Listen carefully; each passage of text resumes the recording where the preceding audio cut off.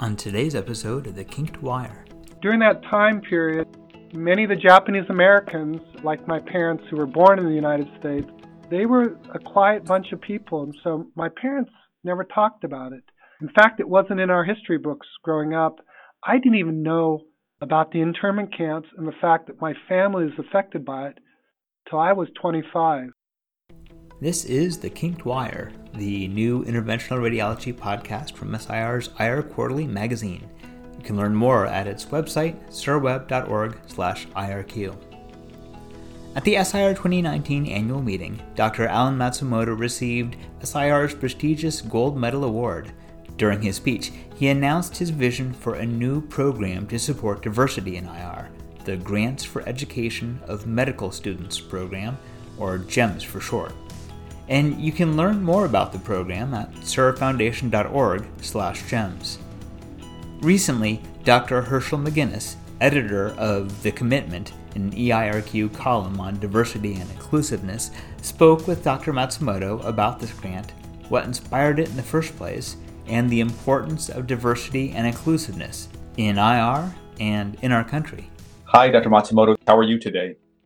Hi, Herschel. I don't believe we've met.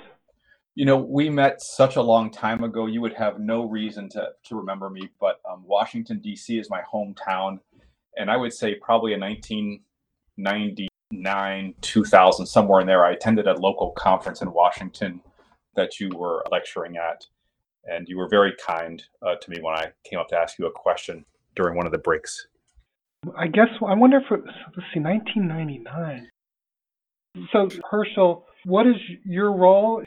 I'm on the D&I advisory board. Now I put the face to the voice to the name, because I always enjoy your comments at the D&I meetings, and particularly at the SIR D&I meeting that we had. So I always have enjoyed your input. Some of the comments sparked a little flame in my life, so thank you for that.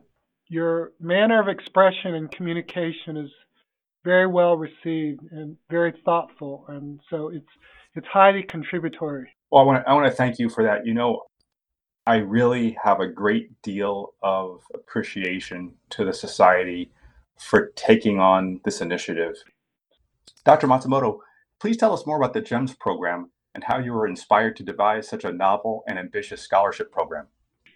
Well, as one might imagine, no individual comes up with an idea. So in conversations with my family and my children, and Sue Sidori, our executive director of the SIR, as well as with Jeff Mervis, who is executive vice president and president of the peripheral interventions for Boston Scientific, we came across the idea of creating the GEMS program. Now, Herschel, I know you, amongst many other folks, understand that IRs in general actually have a very restricted diversity and inclusion, in the sense that fewer than 10% of IRs are women, and from underrepresented minority groups that might be categorized as individuals with Native American backgrounds, Hispanic, African American, LGBTQ. And with the new integrated interventional radiology program, now training more clinically oriented interventional radiologists that will be directly interacting with patients more, I saw a wonderful opportunity to possibly contribute to increasing the diversity of our specialty.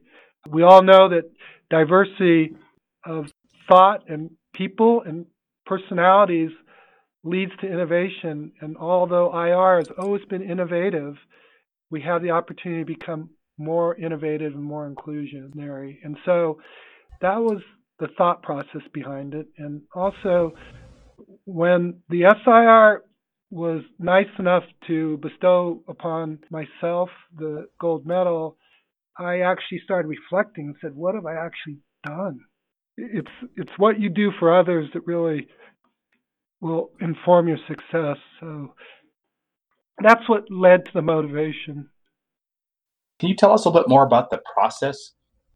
We were fortunate enough to get partnership with 5 industry partners: Boston Scientific, Penumbra, Siemens Healthineers, W.L. Gore, and Cook.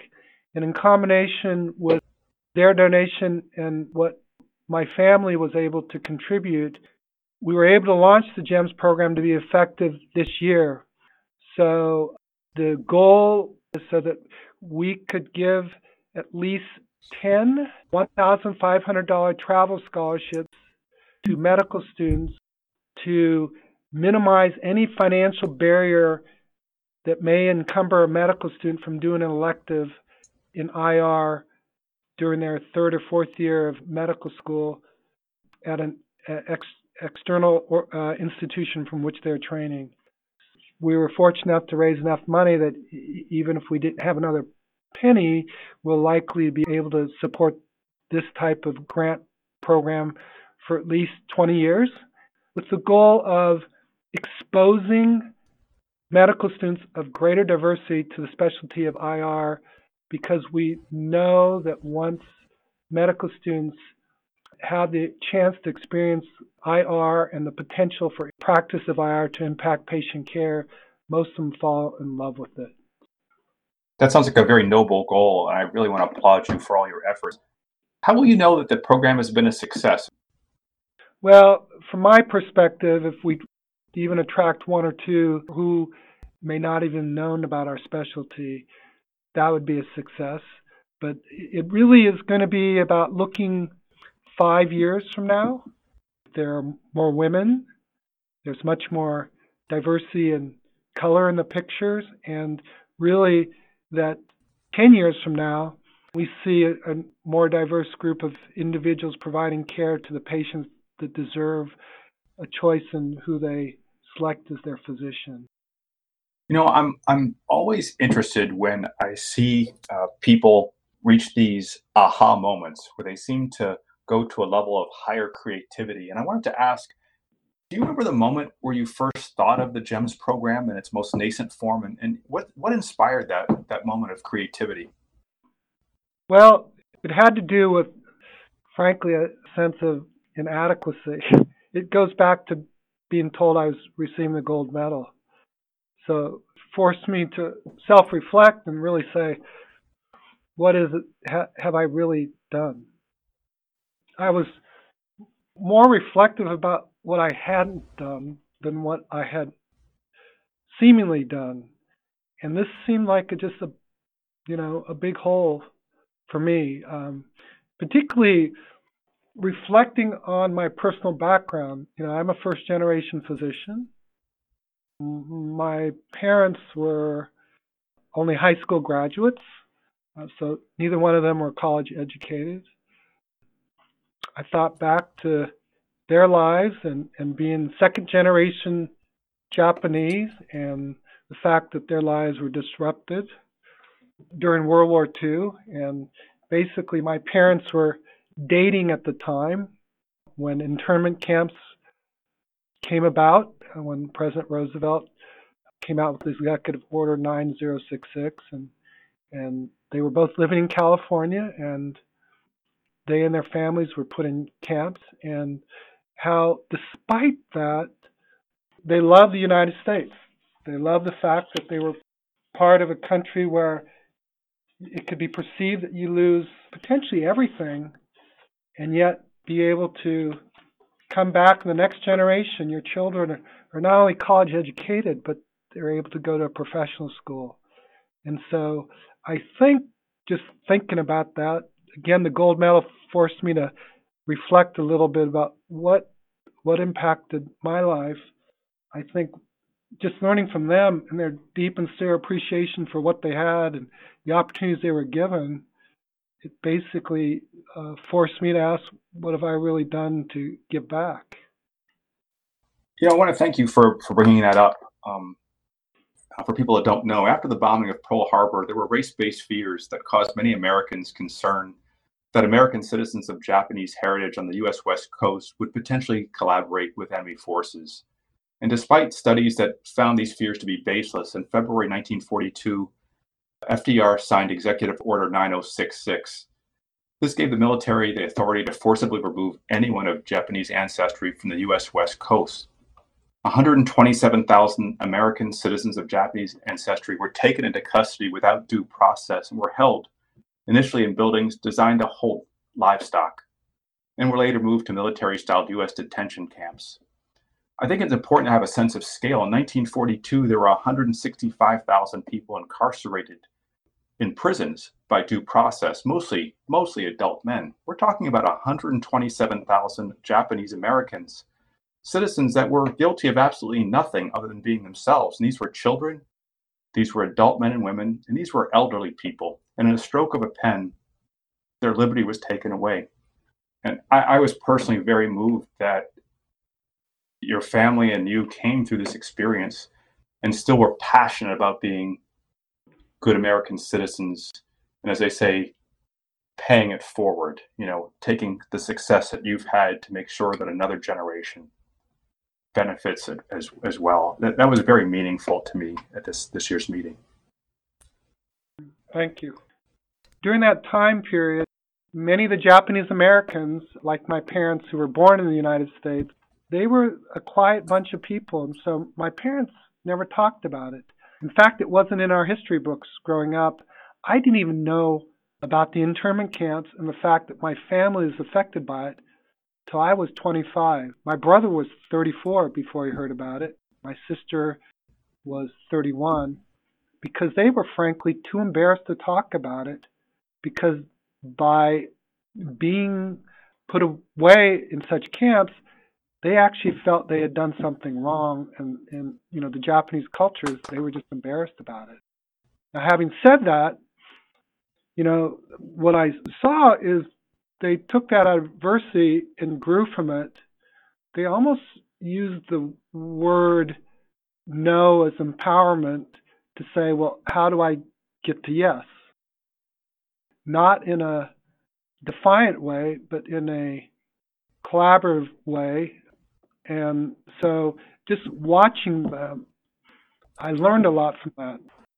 Sort of saying, how do you get to yes when people may say no, and managing that discussion. So, I was your classic American kid that felt entitled and such. And so some of those reflections really didn't come about until I found out that it occurred, and then we would talk about it a little bit later in life. But at that time, I was just living as an American and not really reflecting so deeply.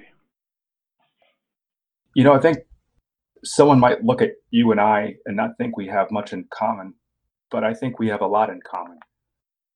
My dad is African American, and his family comes through the tradition of slavery from the Deep South. My grandparents started their own business. On my dad's 18th birthday, he registered for the draft and served in the Navy in the final years of World War II. My dad told me when I was a little boy about his ship sailing back into San Francisco harbor beneath the Golden Gate Bridge, and all the men standing on deck with tears streaming down their face. They were so glad to be home again. And yet when my dad returned home, he didn't enjoy equity in housing, job opportunities, or in education. And it would be 22 years before he would be able to vote for president for the first time. Yet it would be hard to find someone more patriotic than my dad, and hard to find someone that didn't believe in the promise of America more than my dad, even though he was denied so much in his lifetime. He didn't complain about these things. He never brought them forth to me. These were things I had to go back and ask about and discover on my own long after he was gone. And I know I've enjoyed benefits as a first-generation physician and college graduate in my family, similar to you. And I think families like ours that have walked down this road have a lot to offer to other Americans that may be more in the mainstream. Well, I appreciate you actually sharing that story, because it only further emphasizes that each one of us in our own way have our own personal story to tell and our background that helped influence who we are. And and just the pride that many of us have for where we are and how lucky we are despite the barriers that may have been set up for each one of us, our parents, our grandparents, and biases that may exist out there, that all things considered, you can focus on the negative, but there are so many positives, and there are opportunities if you allow yourself to sort of look at the positive, despite the fact that we can get lost in the negative.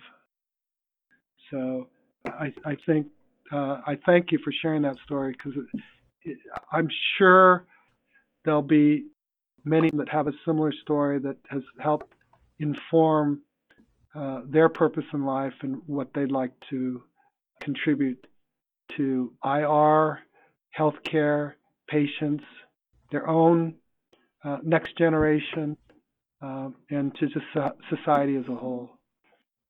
The past informs many of our values and how we look at the world before us. But if we let it be too big of a weight, we can't move forward. And it's really about not being held back by the past, but trying to take advantage of what doors may be open in the future. And so respect the past, but don't let it drag you back. Well, I certainly see the formation of the GEMS program as a wonderful opportunity and a door that's wide open for so many young physicians. And I want to thank you for helping bring this to fruition. And is there anything else, Dr. Matsumoto, you want to say? If the GEMS program helps to change the conversation and stimulates more individuals to really think about this and come to action, I would call that a success, because the comfort of inaction can be very costly. I would call that a success of the program. So would I. So in preparing for today's interview, I ran across a quote that resonated with me, and I just wanted to share it with you. It comes from Supreme Court Justice Ruth Bader Ginsburg. The true symbol of the United States is not the bald eagle, it's the pendulum. And when it goes very far in one direction, you can count on it swinging back. Many Americans are living at a point in history now where they're sensing a very definite, swift movement in that pendulum. And I want to salute you, Dr. Matsumoto, for your generosity, your vision, your commitment, and your courage in establishing the GEMS program. I don't know if the pendulum has reached the full extent of its arc, or whether it still has further to go. But I do know that the efforts like yours are the forces that will surely move the pendulum back to the place it seeks to be, the center. Thank you so much, Dr. Matsumoto. Thank you. Thank you, Dr. Matsumoto and Dr. McGinnis. Again, the GEMS program was announced at the SIR 2019 annual meeting in Austin. Don't want to miss out on developments like that? Make sure to register for the SIR 2020 annual meeting, March 28th to April 2nd, in Seattle. You can register or get more information at sirmeeting.org. We look forward to seeing you there. In the meantime, we hope you enjoyed this first episode of The Kinked Wire, and we thank you for listening. Watch for more conversations with leaders in the field, sharing their stories and updates and their points of view on all the issues that impact your practice of IR. If you like it, or if you have ideas on ways we can make it better, we want to hear from you. Drop us a line at irq@sirweb.org.